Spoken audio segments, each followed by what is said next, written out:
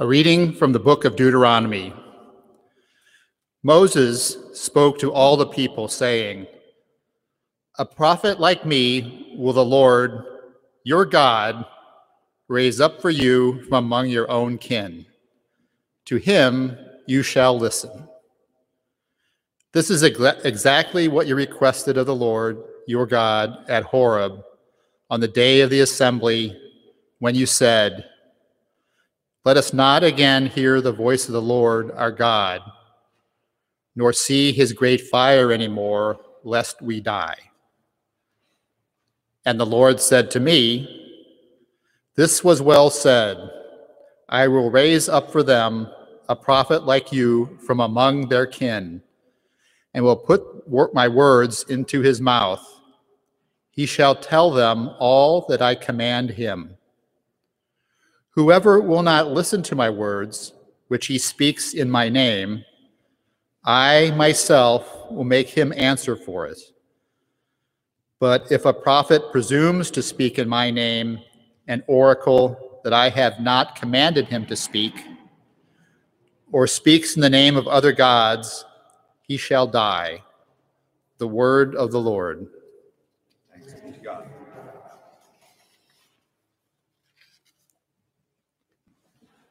Our sung response. The Lord be with you. A reading from the Holy Gospel according to St. Mark. They came to Capernaum, and on the Sabbath Jesus entered the synagogue and taught.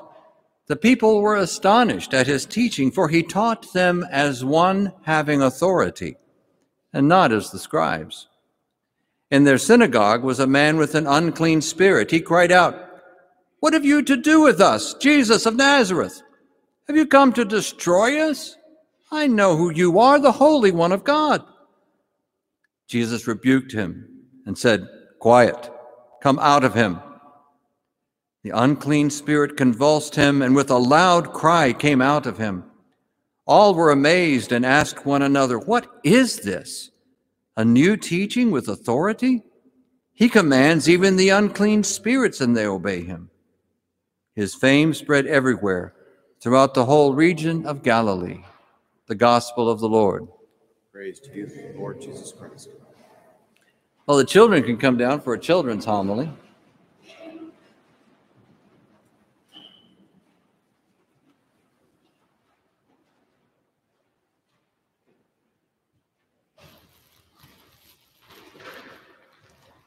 How you doing? I've got something here. What is this? A star. It's a star, and it says a word on it. It says sheriff. This star is a sheriff's badge.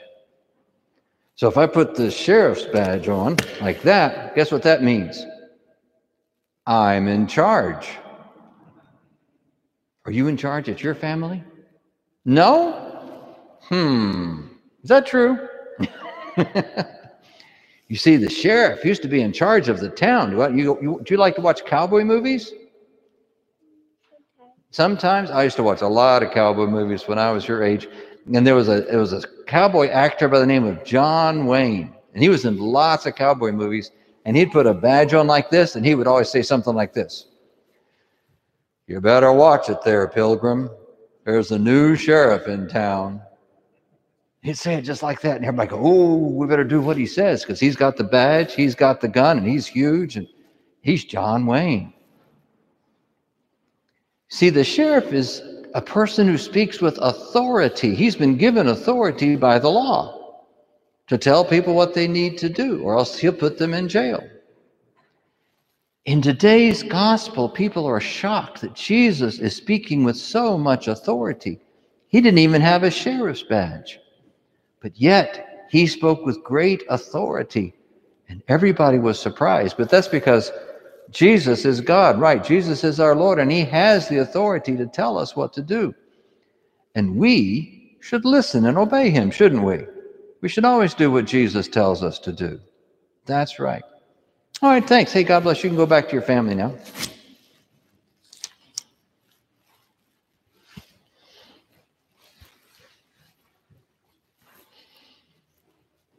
Let's start talking about that first reading. I told you we were going to talk about that. And Moses relates a time in the history of Israel when they go to Mount Horeb. Now that's a little confusing because the mountain, it goes by several names. In some places in the scripture it's called Mount Sinai. In other places it's called Mount Horeb. In a lot of non-biblical texts it's referred to as Mount Musa, the mountain of Moses. But this is where God spoke to the people. This is where God gave them the law. Now they come to the mountain, to Mount Horeb in this passage, and Moses knows that God is on the mountain. That's where he saw him in the burning bush, and he wants to take the people up to meet God so God can speak to them, so they can learn from God. But it's a scary place. There's fire, and there's lightning, and there's storm, and there's earthquakes, and the people are terrified. So the people say, Moses, why don't you go up and talk to God, and then you come back and tell us what he says. And of course, that's what happened. Moses goes up to the mountain, and he comes back with the 10 Commandments. He comes back with the beginning of the law. I'm not sure it was ever really God's plan to do things that way. I think even at this point, God would like to have embraced his people, had them all come to him, and he could have talked to them. But they were afraid, and so they held back. And so for 1,500 years, they are saddled with this law, trying to live by the law. But even Moses understands that the law is temporary. And in this passage, he points out that there is going to come a prophet.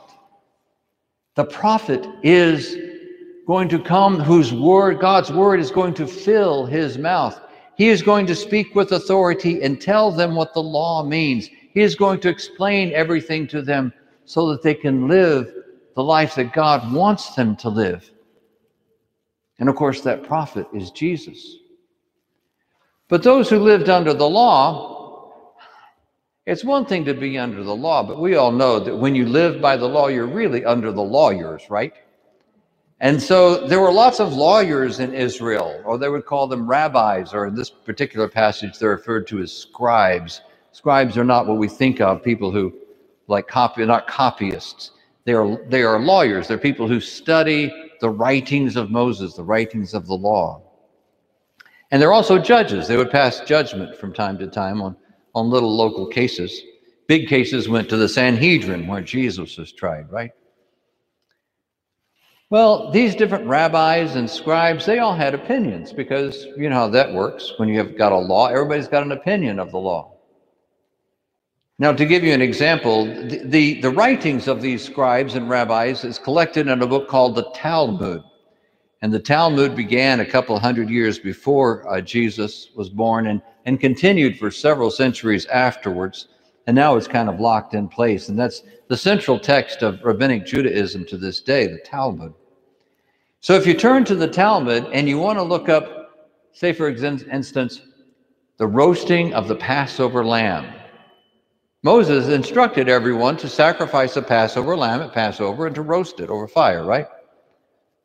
However, how exactly was that supposed to be done? Moses didn't say. So different rabbis, different scribes, they all had different opinions. And so if you read through the Talmud, the very first paragraph in the section of how to roast the Passover lamb says that you must roast the Passover lamb on a spit made of the pomegranate tree. Well, the very second paragraph says, you must roast the Passover lamb on a spit made of iron. Well, the third paragraph says, don't be silly. You have to roast it over a wooden spit, but it must be made from a fig tree. And this is the way the people were accustomed when they went to synagogue, is to have these different rabbis stand up and explain their opinions. And so in a big synagogue like at Capernaum, you might have 4 or 5 different rabbis. The first rabbi would stand up and explain his opinion of some point of the law, and the next rabbi would stand up and he'd explain his opinion on a point of the law. And so it would go until all the rabbis had their choice, their chance to explain their opinion about a certain point of the law. We see this come to play in the book of Acts. St. Paul, on one of his missionary journeys, walks into a synagogue, and they say, oh, here's a rabbi from Jerusalem. And I know that because of the way he's dressed. How about you stand up and share something with us, expecting him to explain his opinion about some point of the law. But he stands up and starts talking about the resurrection of Jesus. And you see how they responded? They thought that was interesting. I said, well, come back next week and tell us some more about this. Because they felt no obligation to believe him or to start trusting in Jesus. They just thought, this is a new opinion. But all the rabbis had opinions. No one had authority. Because Moses had pointed out that the only one who had authority was the prophet who was to come, whose mouth would be filled with the words of God, and everyone would have to do whatever he said. And that prophet, of course, was Jesus. So Jesus comes to the synagogue and he starts preaching and teaching with authority. And they're shocked. Now, in this particular passage, we don't know what it is that Jesus said, but I'm sure it was something very similar to that Sermon on the Mountain, Matthew chapters 5, 6, and 7. Because remember, Jesus is a traveling preacher. And so for the first half of his ministry, he's going from town to town to town, giving pretty much the same message. It's the same sermon. That's why you have a version of it in Matthew and have a very similar version of it in the Gospel of Luke, because he's going from place to place, pretty much giving the same message. Because before radio and television, that's the way you had to do it. You had to go from place to place and give the same message. So Jesus is standing there and he is explaining the law. This is what the prophet's supposed to do, explain what the law means and how to follow the law. And so he stands up and says, the law says you shall not commit murder. But I say to you, now think about that. They've lived under the law for 1,500 years, and here's this rabbi from Nazareth, and he's standing up and saying, but I say to you, as if he's more important than the law, that he's a bigger person than Moses. How can he do that? Where does this authority come from? And Jesus says, but I say to you, if you're angry with your brother, if you call your brother a moron, which is actually the literal Greek word, I think most translations say fool, but literally in Greek it's moron. If you call your brother a moron, you've committed murder. Because Jesus is teaching us that the law is not about making your obligations and your observances. The law has everything to do with your heart and with your attitude towards God and with your attitude towards your neighbor. We're called to love God and to love our neighbor, and we fail to do that. We've committed murder. Wow. Such authority. He is standing, he's calling himself greater than Moses because he can say, but I say to you, and he gives the true meaning of the law. And he speaks with so much authority, all the demons start to mess up. You ever notice the demons start acting out in the midst of, already in synagogue, 8 demons are doing this and that, and Jesus takes authority over them. And so that's what happens in church every now and then. You know that how demons start acting up? We don't see much of that anymore, do we? We don't see much of demons getting up and shouting in the middle of church. You know why? They're on vacation. They all went to the Caymans. I mean, demons used to be, I think, kind of active, but what happened is that, 21st century Americans, we are so good at tempting ourselves or tempting one another, the demons didn't have any work left to do. So they all moved down to the Caymans and went on vacation. But some of them got cabin fever. You know what cabin fever is? Or island fever, they call it. You're just kind of stuck on the island and no place to go, so you want to go someplace else. And they all moved to Southern California, and they all got jobs in the entertainment industry. So if you ever wonder what happened to the demons you read about in the Bible, that's it.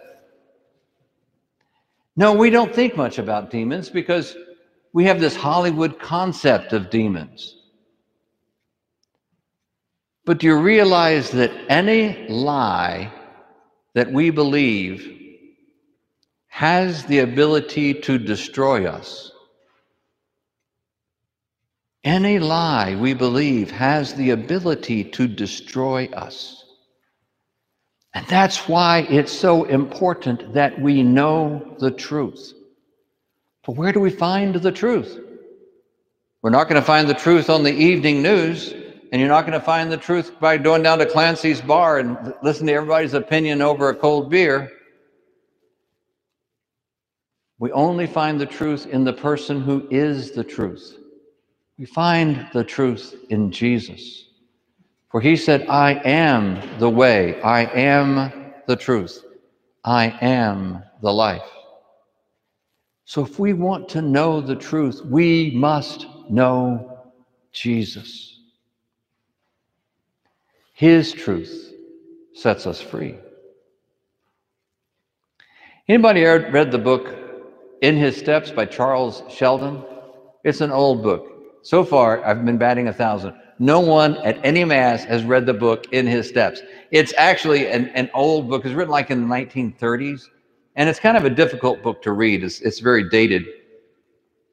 But in this story, it takes place in a little town. Some of these beautiful little, carefree, everybody knows each other, there's never any trouble kind of towns. It's like Mayberry. I said that in the last Mass, and everybody goes, huh, Mayberry? All right, so for those of you who are under the age of 50, maybe under the age of 60, Mayberry was this idyllic town and a TV show. It was the Andy Griffith Show. And Andy Griffith lived in that town, and you know what he was? He was the sheriff. And so he was in charge of the town, and he took care of the town. Well, that's it. In His Steps is written in a similar kind of town. Everybody's happy. But then one day something odd happened. A homeless person happened into the town. Now, this particular man, interestingly, written in the 1930s, he was homeless because he had lost his job to technology. He had worked in some kind of a printing industry that became automated, and he lost his job, lost his income, became homeless, and he was kind of like a hobo, I guess, and he wanders into this town. The people had never met a homeless person before. What do you do with a homeless person? So, someone in the town, I think it was the newspaper editor, not the preacher, interestingly, but someone in the town said, well, what would Jesus do? Interestingly, the book has been long forgotten, obviously, but the question has lived on in little beady bracelets that young people wear. WWJD. What would Jesus do? And so people in this town began to ask that question of themselves and of one another, and it began to revolutionize that town and how they treated each other, how the decisions they made, how they treated their families. What would Jesus do?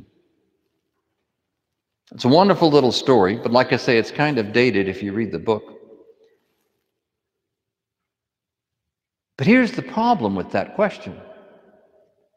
We don't know what Jesus would do unless we immerse ourselves into his Gospels, unless we immerse ourselves into the life and teaching ministry of Jesus. If we want to know what the truth is, we must take the effort to read, to study, to pray, to pour ourselves, to read about Jesus' life again and again, prayerfully going through it, applying it to our lives, asking questions when we get stumped, because some of the things Jesus says come from an odd culture that we don't understand. But if only by studying what Jesus did can we have any clue as to how we should respond to the question, what would Jesus do?